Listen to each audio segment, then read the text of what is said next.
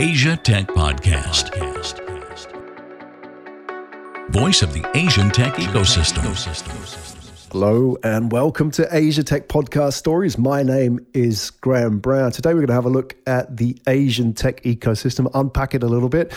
I'm joined by Chirayu Wadke, who is an early stage technology investor and operator, partner at SeedPlus, formerly of the Indian Institute of Management in Kolkata, and Google, Verizon, amongst many of the prestigious names that he's worked for in the US. Chirayu, welcome to the show. Thank you. Thanks for having me. Now, you are the third partner that we've had from SeedPlus on the show. We had Michael. Michael Smith has been on twice. He likes it so much. And Tiang Lim Fu. I'm not sure if he was the first or the second on the show. But anyway, now you're the third. We like SeedPlus. You guys are pretty chill for VCs. Is that a deliberate thing? Are you just all chilled guys naturally? Because you don't behave like sort of the typical VC that people think about. You're quite different, aren't you? I don't know what a typical VC all right. behaves like, but let's. We come from the operating side of the house, so we tend to sort of have a slightly different take on a few things. So that probably leads to us being a little more relaxed and similar to some of the people who walk into our door.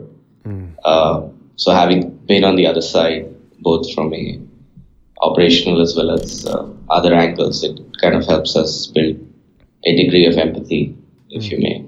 Asia Tech Podcast. Find out more at atp.show. Yeah, Michael, who was on the show, Michael Smith Jr., who was talking about, he describes himself as an apprentice VC in a way.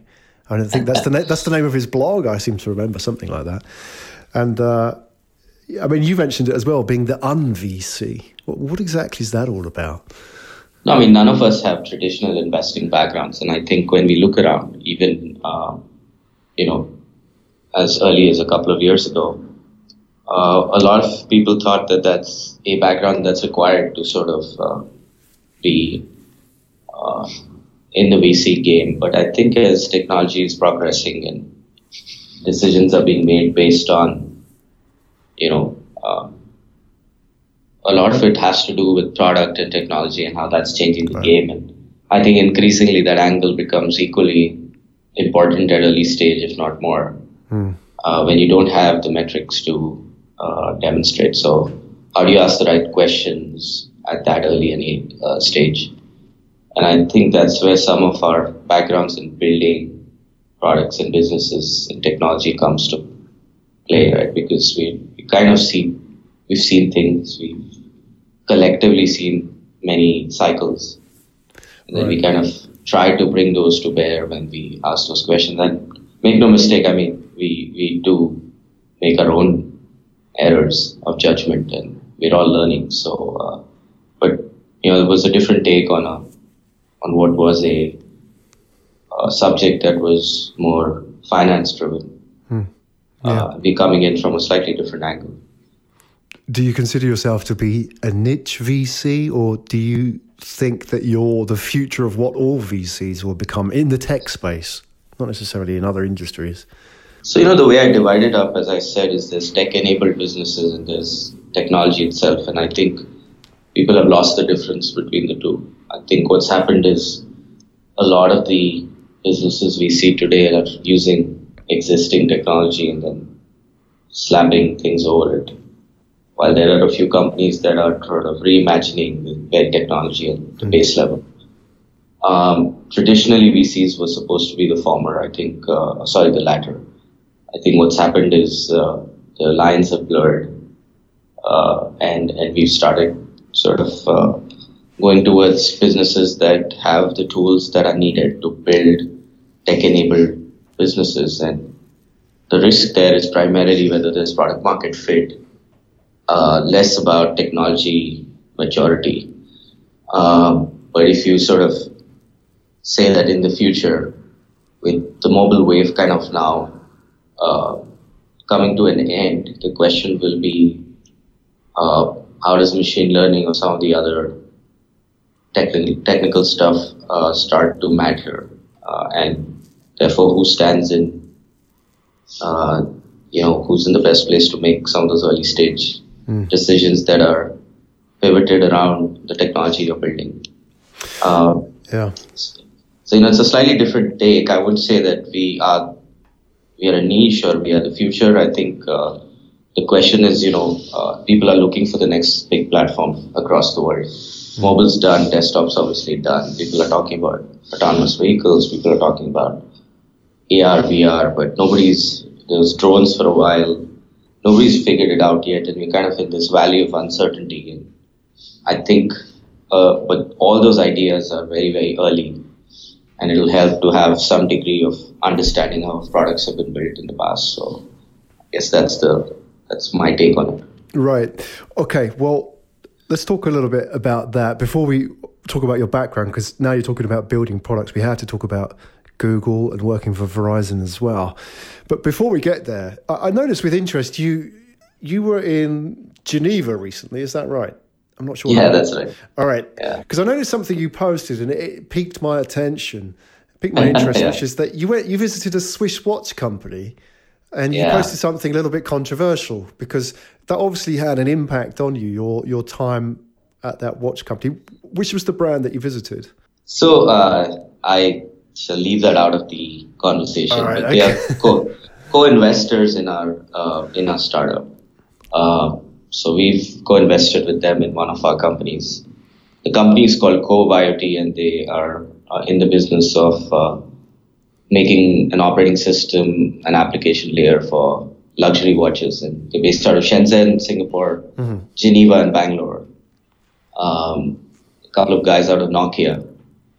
And they've done very well. They've launched 6 watches in India with a large brand called Titan, which is the largest Indian brand for watches, luxury watches. And now they're in the midst of launching a couple of Swiss brands, a French brand, an Australian brand. I think those guys are, up to a whole lot of good. And I had the opportunity to meet the co-investors in Geneva, who are sort of an old 150 to 100-year-old design house, and just observe them and their thinking. And it was fascinating to me that we've kind of given up on the principles of built to last. And it's all about, can I throw this out and get quick feedback about the product? I think it served us in the web era very well. And I think it started out with Google kind of coming out with its approach to agile and constant iteration.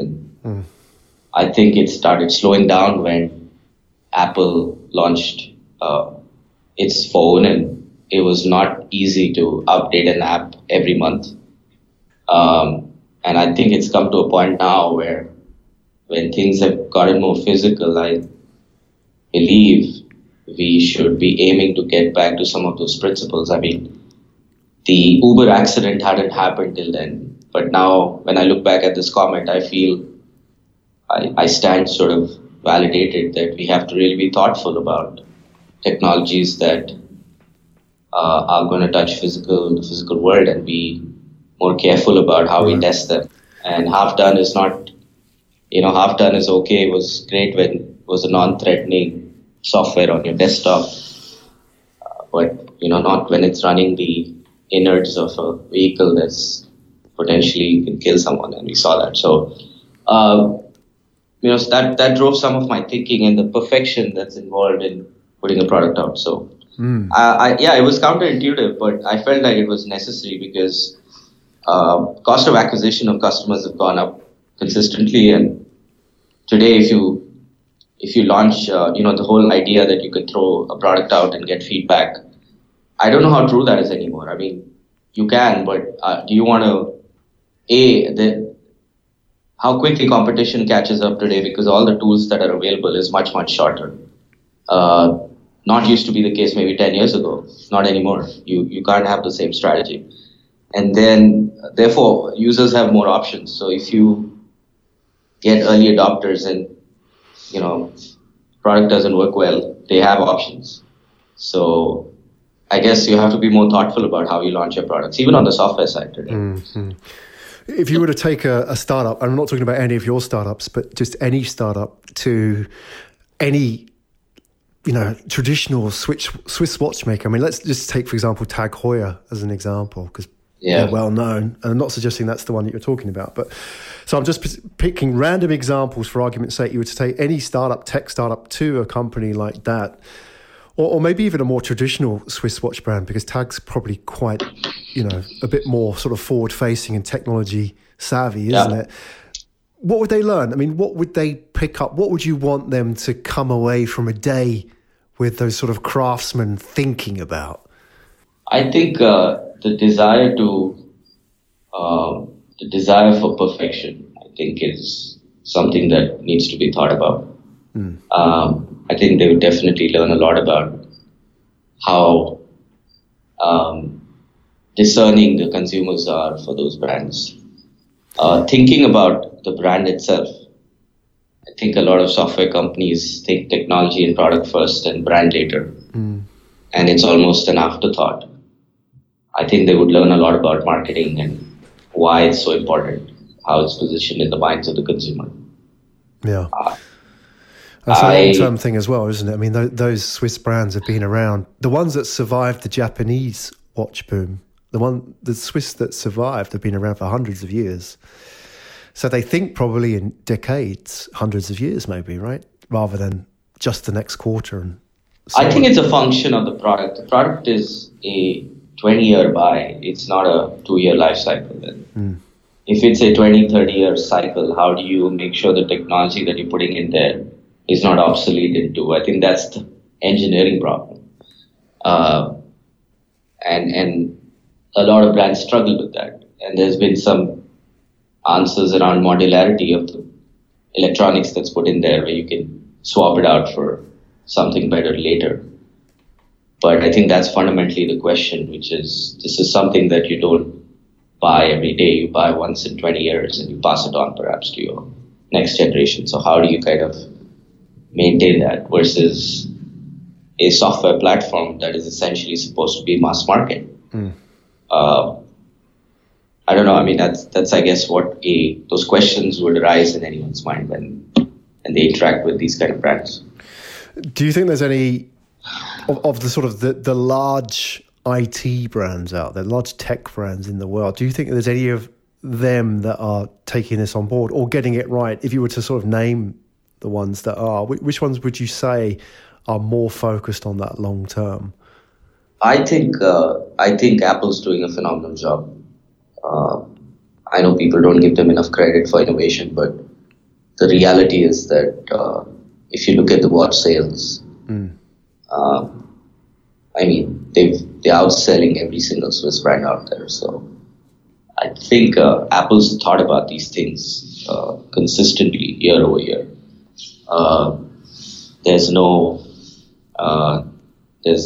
You don't have like a buffet of names. You get one brand and you get an experience that's consistent.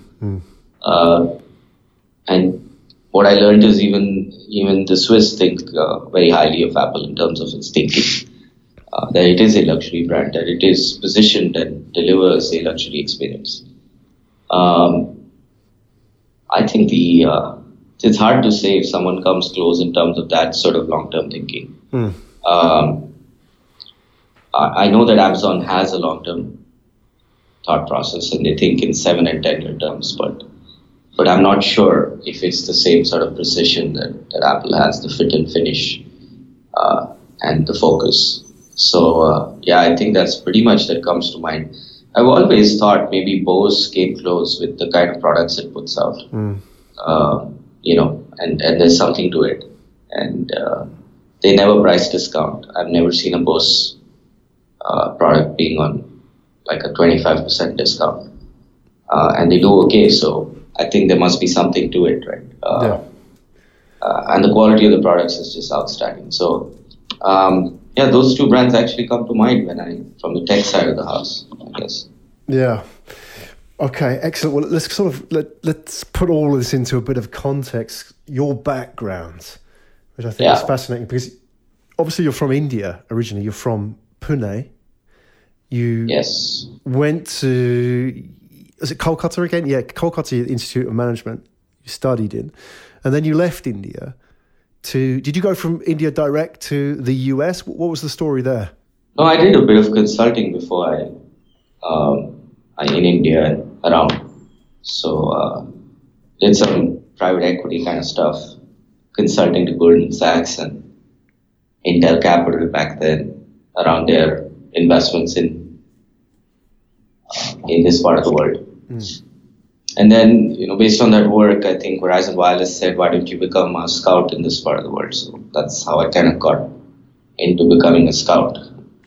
But that quickly unwound when they wanted to do something major in payments in US. And that's how I said, you know what, I'd rather be doing that than spending my time here, because it seems like it's a little too early for a US-based carrier to be aware of what's going on here. And also, I think there was a Vodafone angle that created some challenges, because Vodafone owned about 49% of Verizon Wireless back then. So it wasn't the easiest of conversations, because a few of the top management at Verizon were from Vodafone. So the question was, what am I doing in their backyard?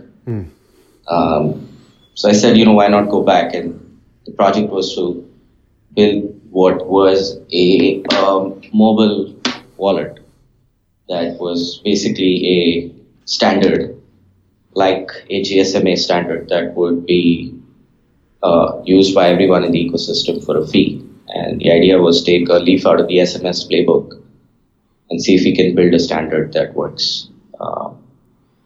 A JV was created between AT&T, T-Mobile, and Verizon for that. And I think along the way, what happened is the original sort of purpose was lost, and the JV decided they wanted to build an app ground up and control the whole experience, and instead of building a standard. And that's when I kind of said, I think my time here is done. So decided to start a company in the US, did that for a bit, raised a little bit of venture money, but we ran into some interesting challenges with content because we were doing a video start.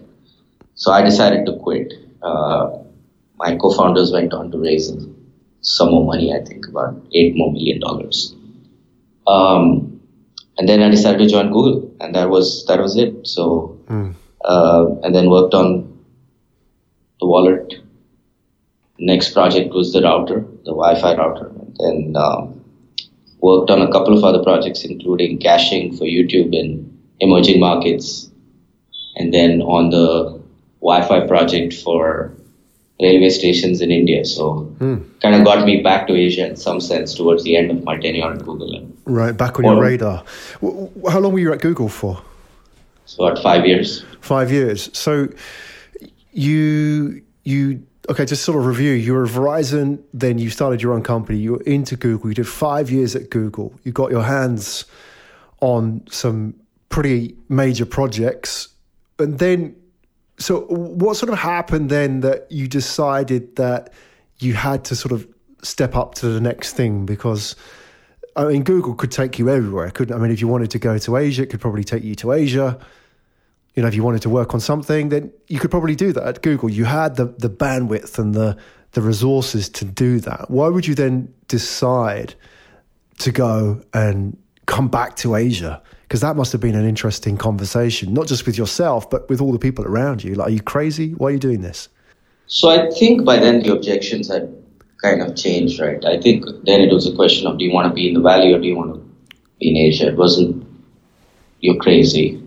It did come from a few people. I think what changed my personal sort of mind was I've been coming to Asia, I've been in Asia 2008 or 9, and then kept coming back occasionally to, just take a look what's going on.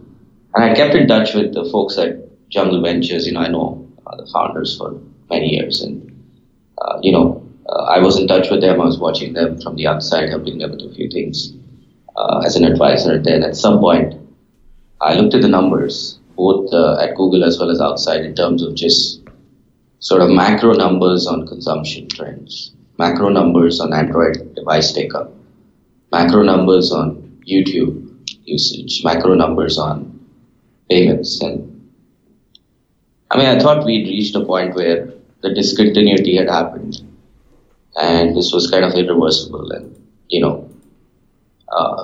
with all the demographic trends and the economic trends in favor of this region, I felt that I may be a little early in terms of maturity of the market itself, from a tech talent perspective, which it still is.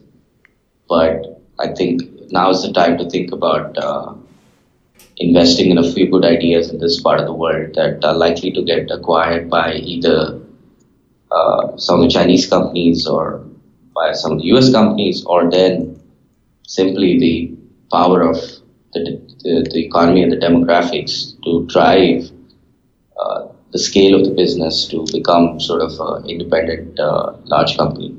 So I thought that there was merit in that after looking at the consumption trends and how things were going, and I felt it was probably a good time to look at this part of the world. What year was this that you decided that you were going to come to Asia? 2016. Actually, I've been thinking about it in 2015 as well, right. But I think the numbers started sort of looking really good 2016, and that's when I decided.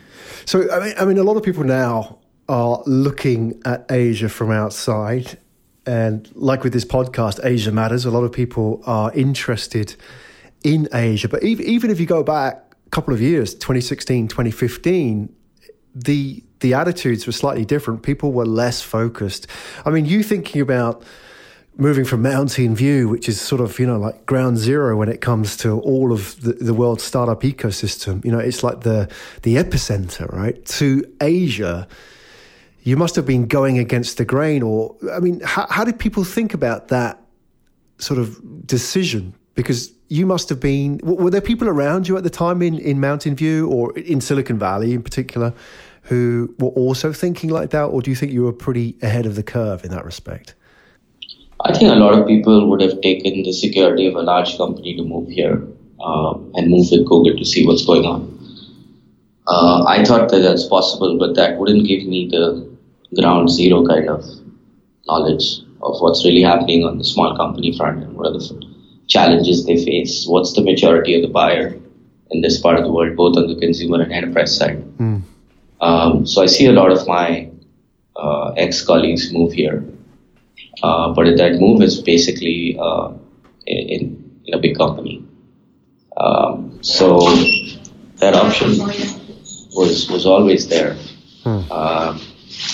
But no, I mean, I think the difference was WhatsApp, in my opinion. The WhatsApp acquisition changed everything.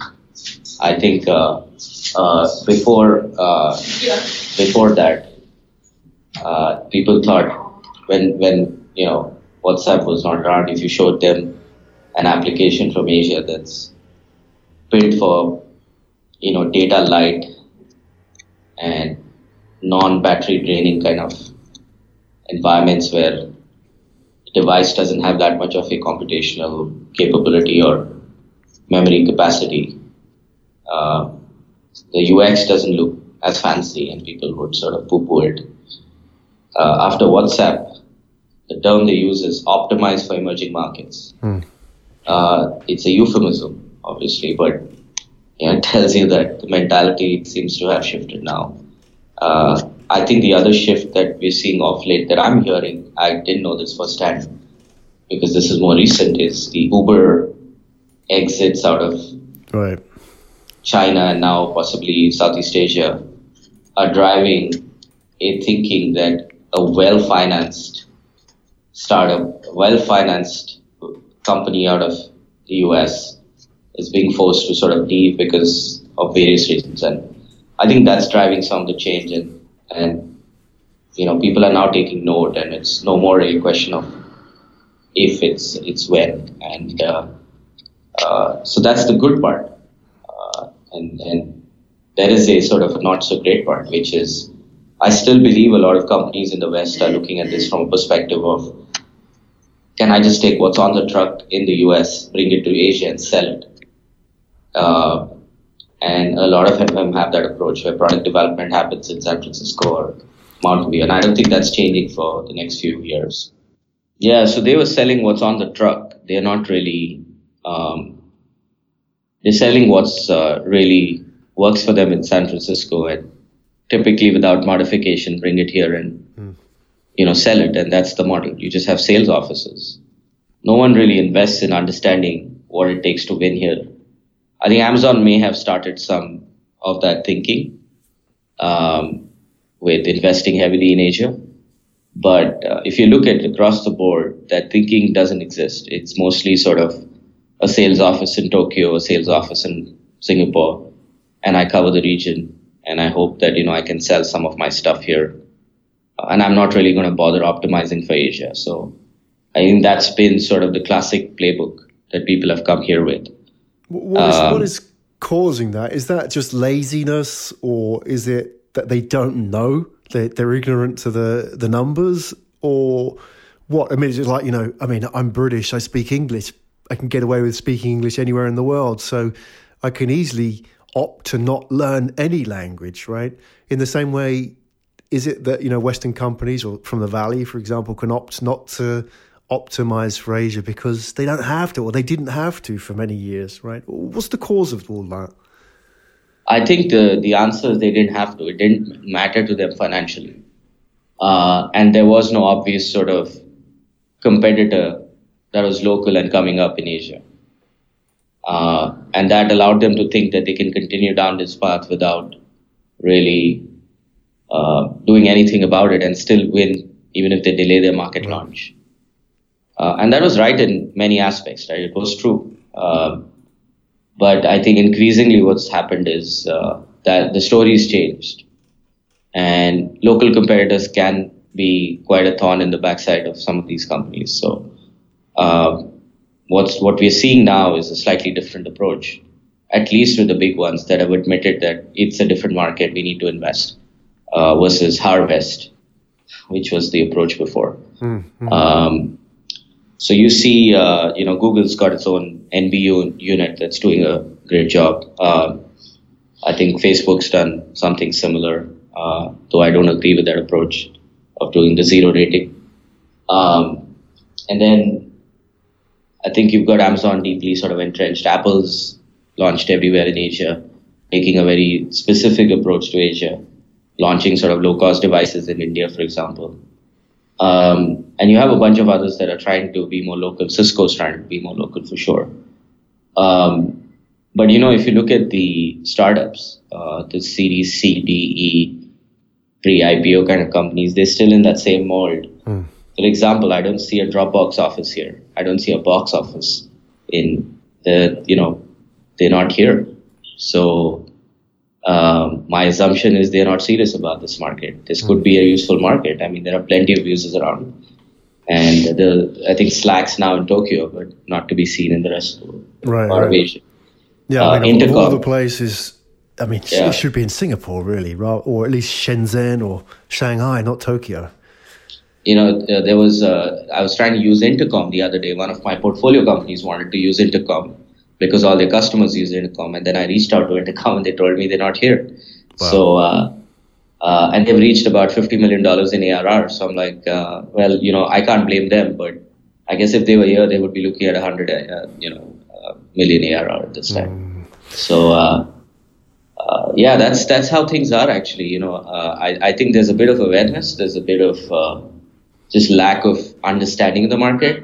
And to be honest, I think Asia's not done them any good either, right? I mean, the buying behavior here is still, and I don't think China's the same, but largely in other parts of Asia is still kind of risk averse. And that's something that we will take time to root out, which is if there's a reference customer in the West that they can point to, the buying behavior completely changes. And therefore,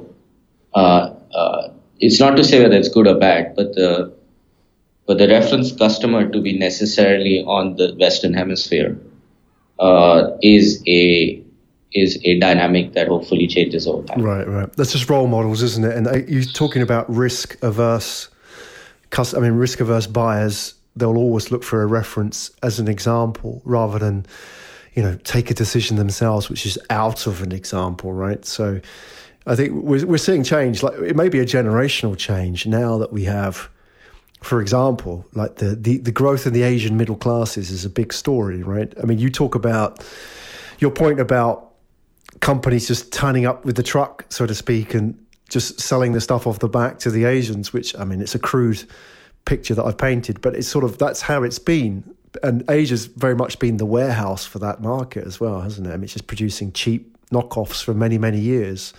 But that's all changing. And now we see, like, for example, Asia to Asia trade is a big growth story. So I think by 2030, Asia to Asia trade will be twice as big as Asia's trade with the rest of the world. So Asia's biggest market for its goods and services within the next 10 years is going to be Asia. So we have an interesting dynamic, don't we, that we have this market which, in theory, it's self-sufficient in the fact that, well, I mean, if the West chooses to ignore Asia, well, it can get on okay.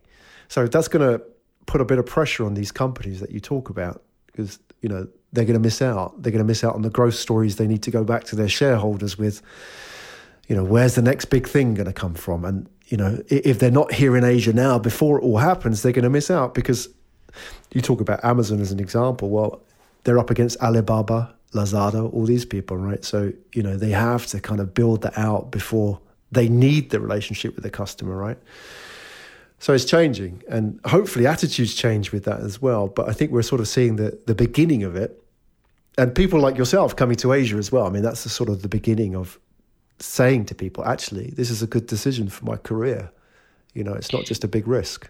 Yeah, I think, you know, the way I look at it, the way it kind of shakes up, though, is when you think about how decisions are made in companies, and I can tell you this from personal experiences, when companies in the Valley or elsewhere that are not located here decided to make an entry decision here, they have to do a lot to their product to make it work here. And for them, the choice is sort of, it becomes a binary choice when it's a resource-constrained environment or, you know, you only have so many people, which is typically the case even in large companies. I mean, they don't have infinite resources. So you get a certain amount of resources and you're supposed to make the business case work. And I think the pricing models and everything else here are designed to be of a certain type. They're mass market. You need to sort of have invest first, harvest later kind of models before you see the returns. And I think the cost of loading on engineering in Mountain View or in San Francisco onto Asian business models kind of breaks apart. So I've consistently told companies that want to do something here and localize the product to move their engineering teams here. A, it brings more empathy for the user, and B, it kind of changes, you know, the way you make cost decisions. Because if you have an engineering team that's sitting out of San Francisco, it's very, very tempting to actually just launch the next big thing in the US that will pay off, and the ROI is kind of obvious. So on an ROI basis, you possibly see that to be much more clearer, familiarity as well as, you know, it's the same market, you're just adding on new features. Whereas here, it's a completely different ballgame. So, yeah, it's all of the above, I guess. And, you know, the way it shakes up is that's where things start to change, where the way engineering teams are constructed, the way product decisions are made, the way marketing decisions are made, all that starts to sort of be more centralized. And I think if you start peeling off these teams and they start to be localized, it's a very different equation. You'll see much more impact. So I hope that's the sort of playbook that these companies take in the future. Yeah, I saw there was an article in Business Insider, I think it was last week, Chirayu, which basically it talked about, so they were talking about people commuting to Silicon Valley from outside. And there was one lady who commuted from Oregon, which was 10 hours away. And, you know, because financially that's all she could make work was to be 10 hours away. Obviously, she didn't do it every day, but, you know, she lived in San Francisco during the week and then sort of went home to her family at the weekend, right? You know, I wonder when you look at those kind of situations, surely there must be like a pent-up demand for people to say, okay, we have to rethink where we're going to put these workforces, right? These engineers, you know, because if you take a workforce from who, you know, I mean, if you're the first $5,000 of their pay is just going to go on rent in San Francisco, right? For a family, right? So, I mean, they're not going to get a lot of change out of that. So, you know, but if they went to a place like Shenzhen or wherever, you know, maybe a third of that, possibly, right? So surely there's a very strong business case for a lot of these IT companies to move, not just, I mean, you talk about empathy, you talk about proximity to the market and so on, but purely cost. Surely, is anybody doing that in the Valley? Is anybody going around and saying, hey, why don't you move your engineering teams out here, or at least some of them? So I think there's merit to the cost angle, but I think, in true technology build-outs and, some of these products, I think having the team together has its merits, and I think quality of engineering teams in the Valley still remains the very best in the world. And I know that China has made a lot of strides, but if you look at purely from a parity basis, I think they still have a long way to cover before they catch up.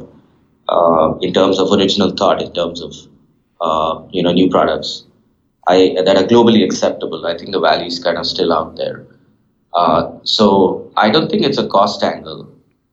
Locally, you could make that case. For example, the person you talk about moving from outside San Francisco, the Valley has to get over itself in some sense because it's worked for 50 years or 70 years. So there's no reason to change it.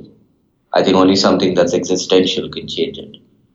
So perhaps the rise of, Chinese tech companies has been, for the first time in its history, another region that's kind of become a challenger in many senses. And that's been kind of well understood now in the Valley.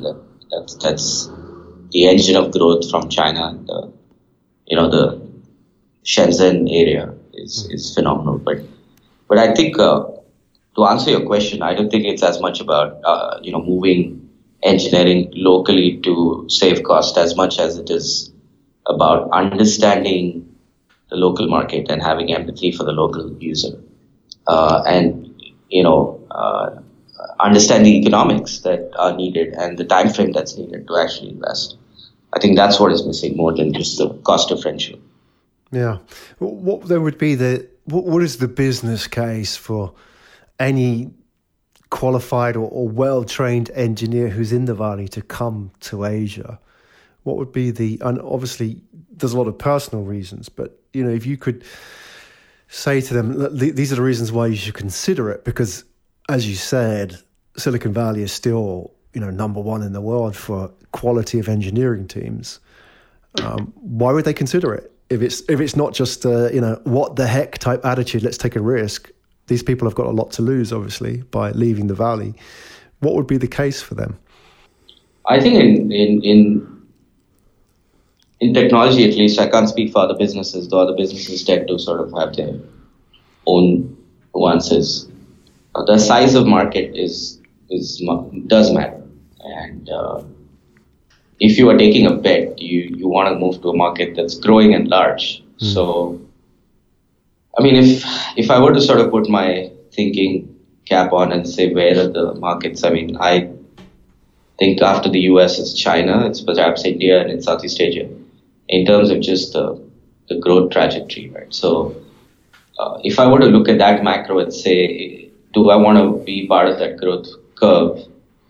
I think it's not a bad idea to sort of look at it and say, I think it makes sense for me to be in those markets where consumers are consuming these products and there's high demand.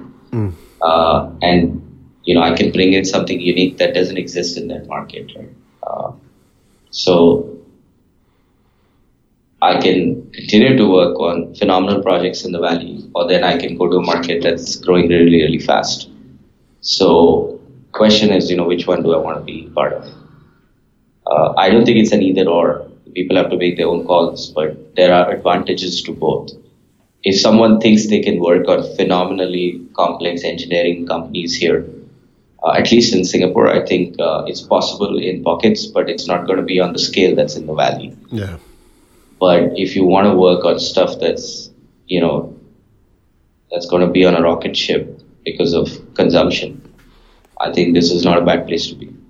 Well, let's talk a little bit about that. One of the areas that you like to speak on, and you talk a lot about publicly, is IoT, so Internet of Things and smart cities as well. Where does that sort of make sense in Asia? Let's talk from the context of people outside of Asia so they can understand a little bit. I mean, we're all familiar with the Asian megacities and so on. Where does that sort of fit in with your thesis about, the rocket ship, when you think about IoT? Because technically still some of those phenomenal projects are going to be all based in the Valley, right? So what do you see happening here in Asia? What excites you about that? So I think the difference is that infrastructure in the US is, especially traffic infrastructure, is not the latest. Whereas a lot of the Asian cities have recently deployed their traffic infrastructure.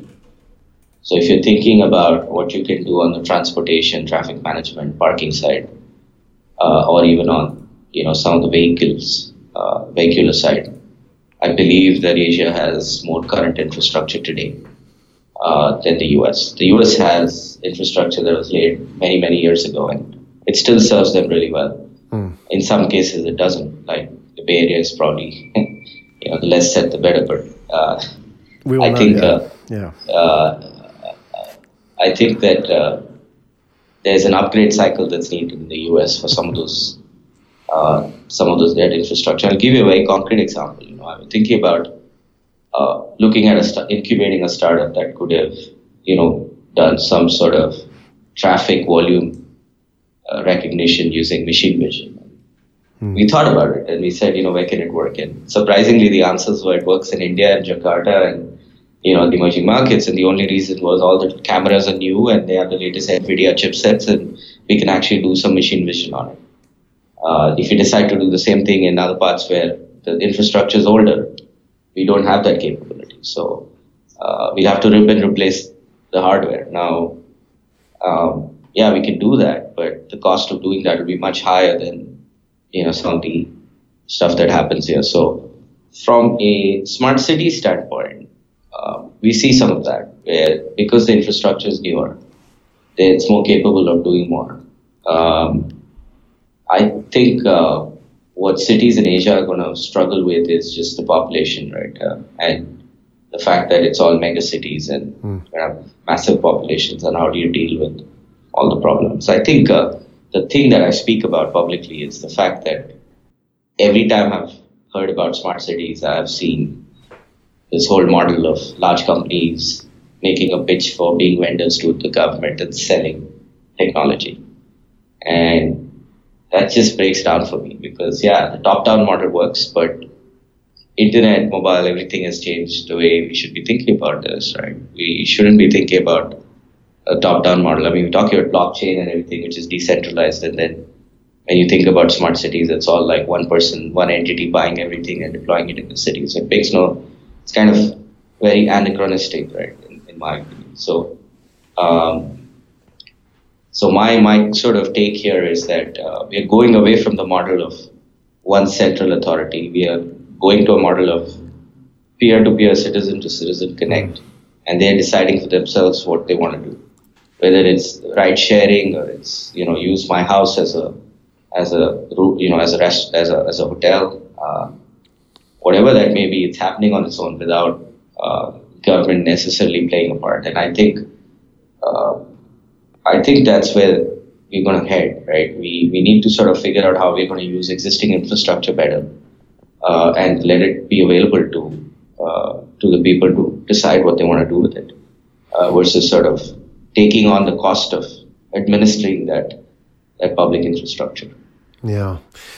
Would that favor, or would that sort of create a good environment in places like India and Indonesia, where in comparison to, let's say, China and Singapore, the central, and I tread carefully here, the central governments, the local governments are far less effective at sort of planning this stuff. I mean, you look at China and Singapore, they're just phenomenal in terms of putting stuff together in projects, the Greater Bay Area, you've got the Zhuhai Bridge, and Singapore's just a marvel of sort of town planning. But what you're talking about, I guess, would be, that would sort of find its roots in places like Indonesia and India, where for want of a better word, it's a lot more chaotic, isn't it? And you have the technology in place, but you don't have the sort of, I don't know, the willpower essentially to make all that happen, or whatever that China and Singapore do right seems to be missing in those countries, right? Which is, I guess, the environment that you want for that happen? Is that sort of where you're looking for these kind of changes to happen? I don't think I'm looking at any specific market when I make that judgment. Actually, I'm looking at it across the board. I'm looking at US, for example, right, where the role of the government is gone, down over time. People don't realize that, but in the 50s, I guess they were more active in infrastructure and public spending, and right. It's actually declined over time. And one of the examples I thought I should give is Nextdoor, right? I mean, it's a phenomenal social network in the US that actually tells you what's happening in your neighborhood before any sort of public alert. And it's not that the US is chaotic or it's not. I guess, if you're able to provide value to citizens that the government will have to spend tons of money in doing, I don't think the two are mutually exclusive, right? The government needs to do what it needs to do with its central planning, but not all smart city ideas need to be a large company selling technology to the government. And it can be a combination of both. And that's what I mean when I speak about this topic publicly, that the startups that we want to see are not the ones that are taking equipment and trying to figure out how to sell it to the government. And, therefore you have a smarter city. It's more about using existing infrastructure and figuring out how it could be used by the citizens better. So we've seen interesting ideas around that. Right. Yeah. I mean, there was that TED speech, I think, by Jennifer Palker, who, I think it was the Coding a Better Government speech that she did. And she talks about how, she gives some basic examples about, like, for example, somebody found a raccoon in their trash can and the next door neighbor helped them out. And, rather than the citizen phoning the local government and asking them, what do I do with a raccoon in the trash can? Her neighbor helped her out effectively by using like a local sort of peer-to-peer network, not sort of next door, but something similar. And the whole sort of case studies was you could have this sort of like person-to-person technology and connection and do a better version of what the government can do in other countries, right? If you just sort of create the technology, the infrastructure to allow it to happen. And the important thing is people actually want to do that. People actually want to get involved. So to your point about what kind of ideas you're seeing, I'm curious to know where you're seeing this happen in sort of smart cities, particularly in the context of Asia. Are you seeing anything interesting that you can share with us that you think, wow, that's sort of a good example of grassroots smart city? I mean, I cannot say specifically which other cities that are doing it on a whole. There are ideas that have worked, and there are ideas that have not worked. And I think when I look at some of the ideas that we found interesting, there was a case recently that came to me around, using public infrastructure as and gamify it for people to use. That was an interesting idea. I never thought about it. Think of public infrastructure, each of the pieces of infrastructure as a digital display, and then maybe it works. And we found that to be a very fascinating concept because you're taking what was obviously a dead piece of infrastructure and making it alive, monetizing it, getting people involved through gamification, through some digital interfaces. So that was interesting. As again, bottoms up, it wasn't sort of someone trying to sell you something to the government. We've seen ideas that have come to us from a perspective of multimodal mobility, where you use different modes of transport to get to your endpoint, and we have some interesting ideas there. We've seen network and caching related ideas at the edge of networks to improve the sort of performance of some of the video applications, and that's another interesting area. So we've seen some of these ideas that have come up, but nothing at a city level where we can sort of point to the city and say, yeah, that's a smart city. If anything, I mean, Singapore is pretty much that, but not on a comprehensive scale. I think people are still figuring it out. I think people are figuring out what it means to have an outcome for consumers when they're putting in place all this infrastructure. So I think planning is another problem in many ways because they're used to planning for 40 years, and most changes are happening in 5 to 10 years. So how do you plan for 40 years in terms of transportation, right? So by the time you get to the end of the project, you probably don't need it anymore. So I think that's what a lot of the city councils are dealing with. So it's an interesting time. I haven't seen a comprehensive, example. It's probably just bits and pieces of ideas. Yeah, there was. I sort of go back to your point about the Swiss watch company and the Kool-Aid. Do you think that when you look at some of these challenges, technology can solve all of them? Because there was that Harvard study, and I don't have the data to hand, but maybe you're aware of it. And they studied the double-wallahs in India that who deliver the tiffin food, the lunch boxes effectively, and they would deliver like 6 million a day, and the rate of accuracy was so high. I mean, I don't have the data, but it was like a fraction of a percent of mistakes, considering how many they actually served up and delivered. That even if they tried to improve the system with the latest technology or some kind of machine learning, that they just couldn't beat the human double wallah. I just thought it's an interesting example because I wonder if maybe technology can't solve everything. What do you think? Yeah, I don't think technology needs to solve everything. I think there are specific problems within the tech space that need to be tackled, or rather the space that need to be tackled by technology. I think one classic mistake people make is technology for the sake of technology, right? And slapping on wireless sensors everywhere is not going to necessarily lead to better consumer outcomes or citizen outcomes. And I think it might be useful to just revisit and see what outcomes you're driving and see if a specific technology is even needed to get to that outcome, right? And I think people are underestimating perhaps the power of mobile devices. There's a lot that can be done, and the number of sensors packed in that, when you sort of scale it across millions of users, can be utilized much better than what it's been used today, right? So I think you're right. Technology for the sake of technology is not helpful, and that's where the argument is tough today with smart cities. I think use cases are unclear. There is some stuff happening around mobility, which is interesting, but I think we have to walk away from technology first view and say, what kind of outcomes are we driving? And if it's a more congested sort of future that we see where mega cities are going to drive everything, then what needs to be in place across different sort of parameters, and technology is one of them, but clearly not the only one. Excellent. Chirayu, before you go, I'm sure listeners will be curious to know what kind of advice you have for those people who want to show up in Asia. So, you've stepped out of your comfort zone and come to Asia. I'd say come back to Asia.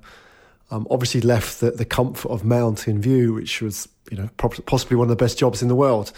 And you've come to Asia, taking a bit of a risk. There must be a lot of people in a similar situation around the world. And, some of them listen to this podcast, they hear your story and they think, wow, yeah, I want to do that. I want to get involved in some of the challenges of the future, or at least get involved in that big shift that you're talking about, or be part of just the Asia, for whatever reason, just be part of the Asian story. How do I get started? If I'm working for a Verizon or a Vodafone even, or a Nokia or a Google, but I'm not in Asia, is there any way I can sort of take that first step? What do I do? Yeah, I would say that do not hurry into it. I think take one step at a time. Do the small things right. I would say that just take some advisory roles to begin with and get your sort of, hands dirty before you make the big shift. Because, I had the opportunity to look at this market for many years. And I was on the outside, even when I was in the Valley. I had the opportunity to have a ringside view of the situation. So, I kind of took my time in making that move back. I would say if you're making that move, just make sure you at least work on some projects that have a touch point in this part of the world. See what if you like what you see, then possibly you want to commit some amount of time to moving here. I know a lot of people say just buy a ticket and get here, and I wish I could tell people that, but I would say do a side project that touches Asia and see how you like it. And then you can sort of scale up from there. Yeah, that's great advice. Importantly as well, everybody has a different risk profile, don't they? So some people can just buy a ticket and go, but I think most people don't want to do that. They would like to do it maybe, but they can't.